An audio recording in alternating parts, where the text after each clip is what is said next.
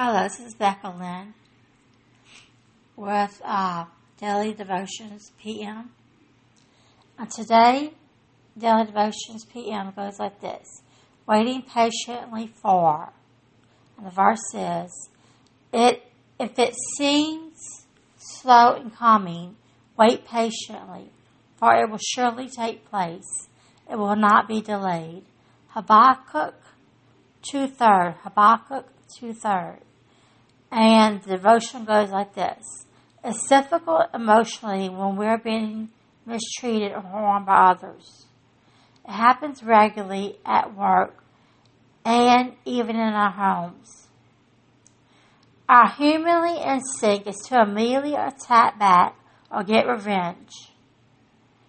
However, that is not what God has planned for us.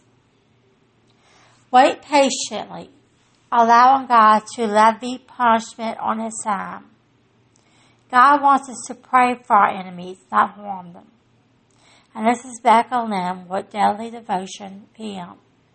Talk to you later. Have a nice day. And I'll talk to you later. Bye.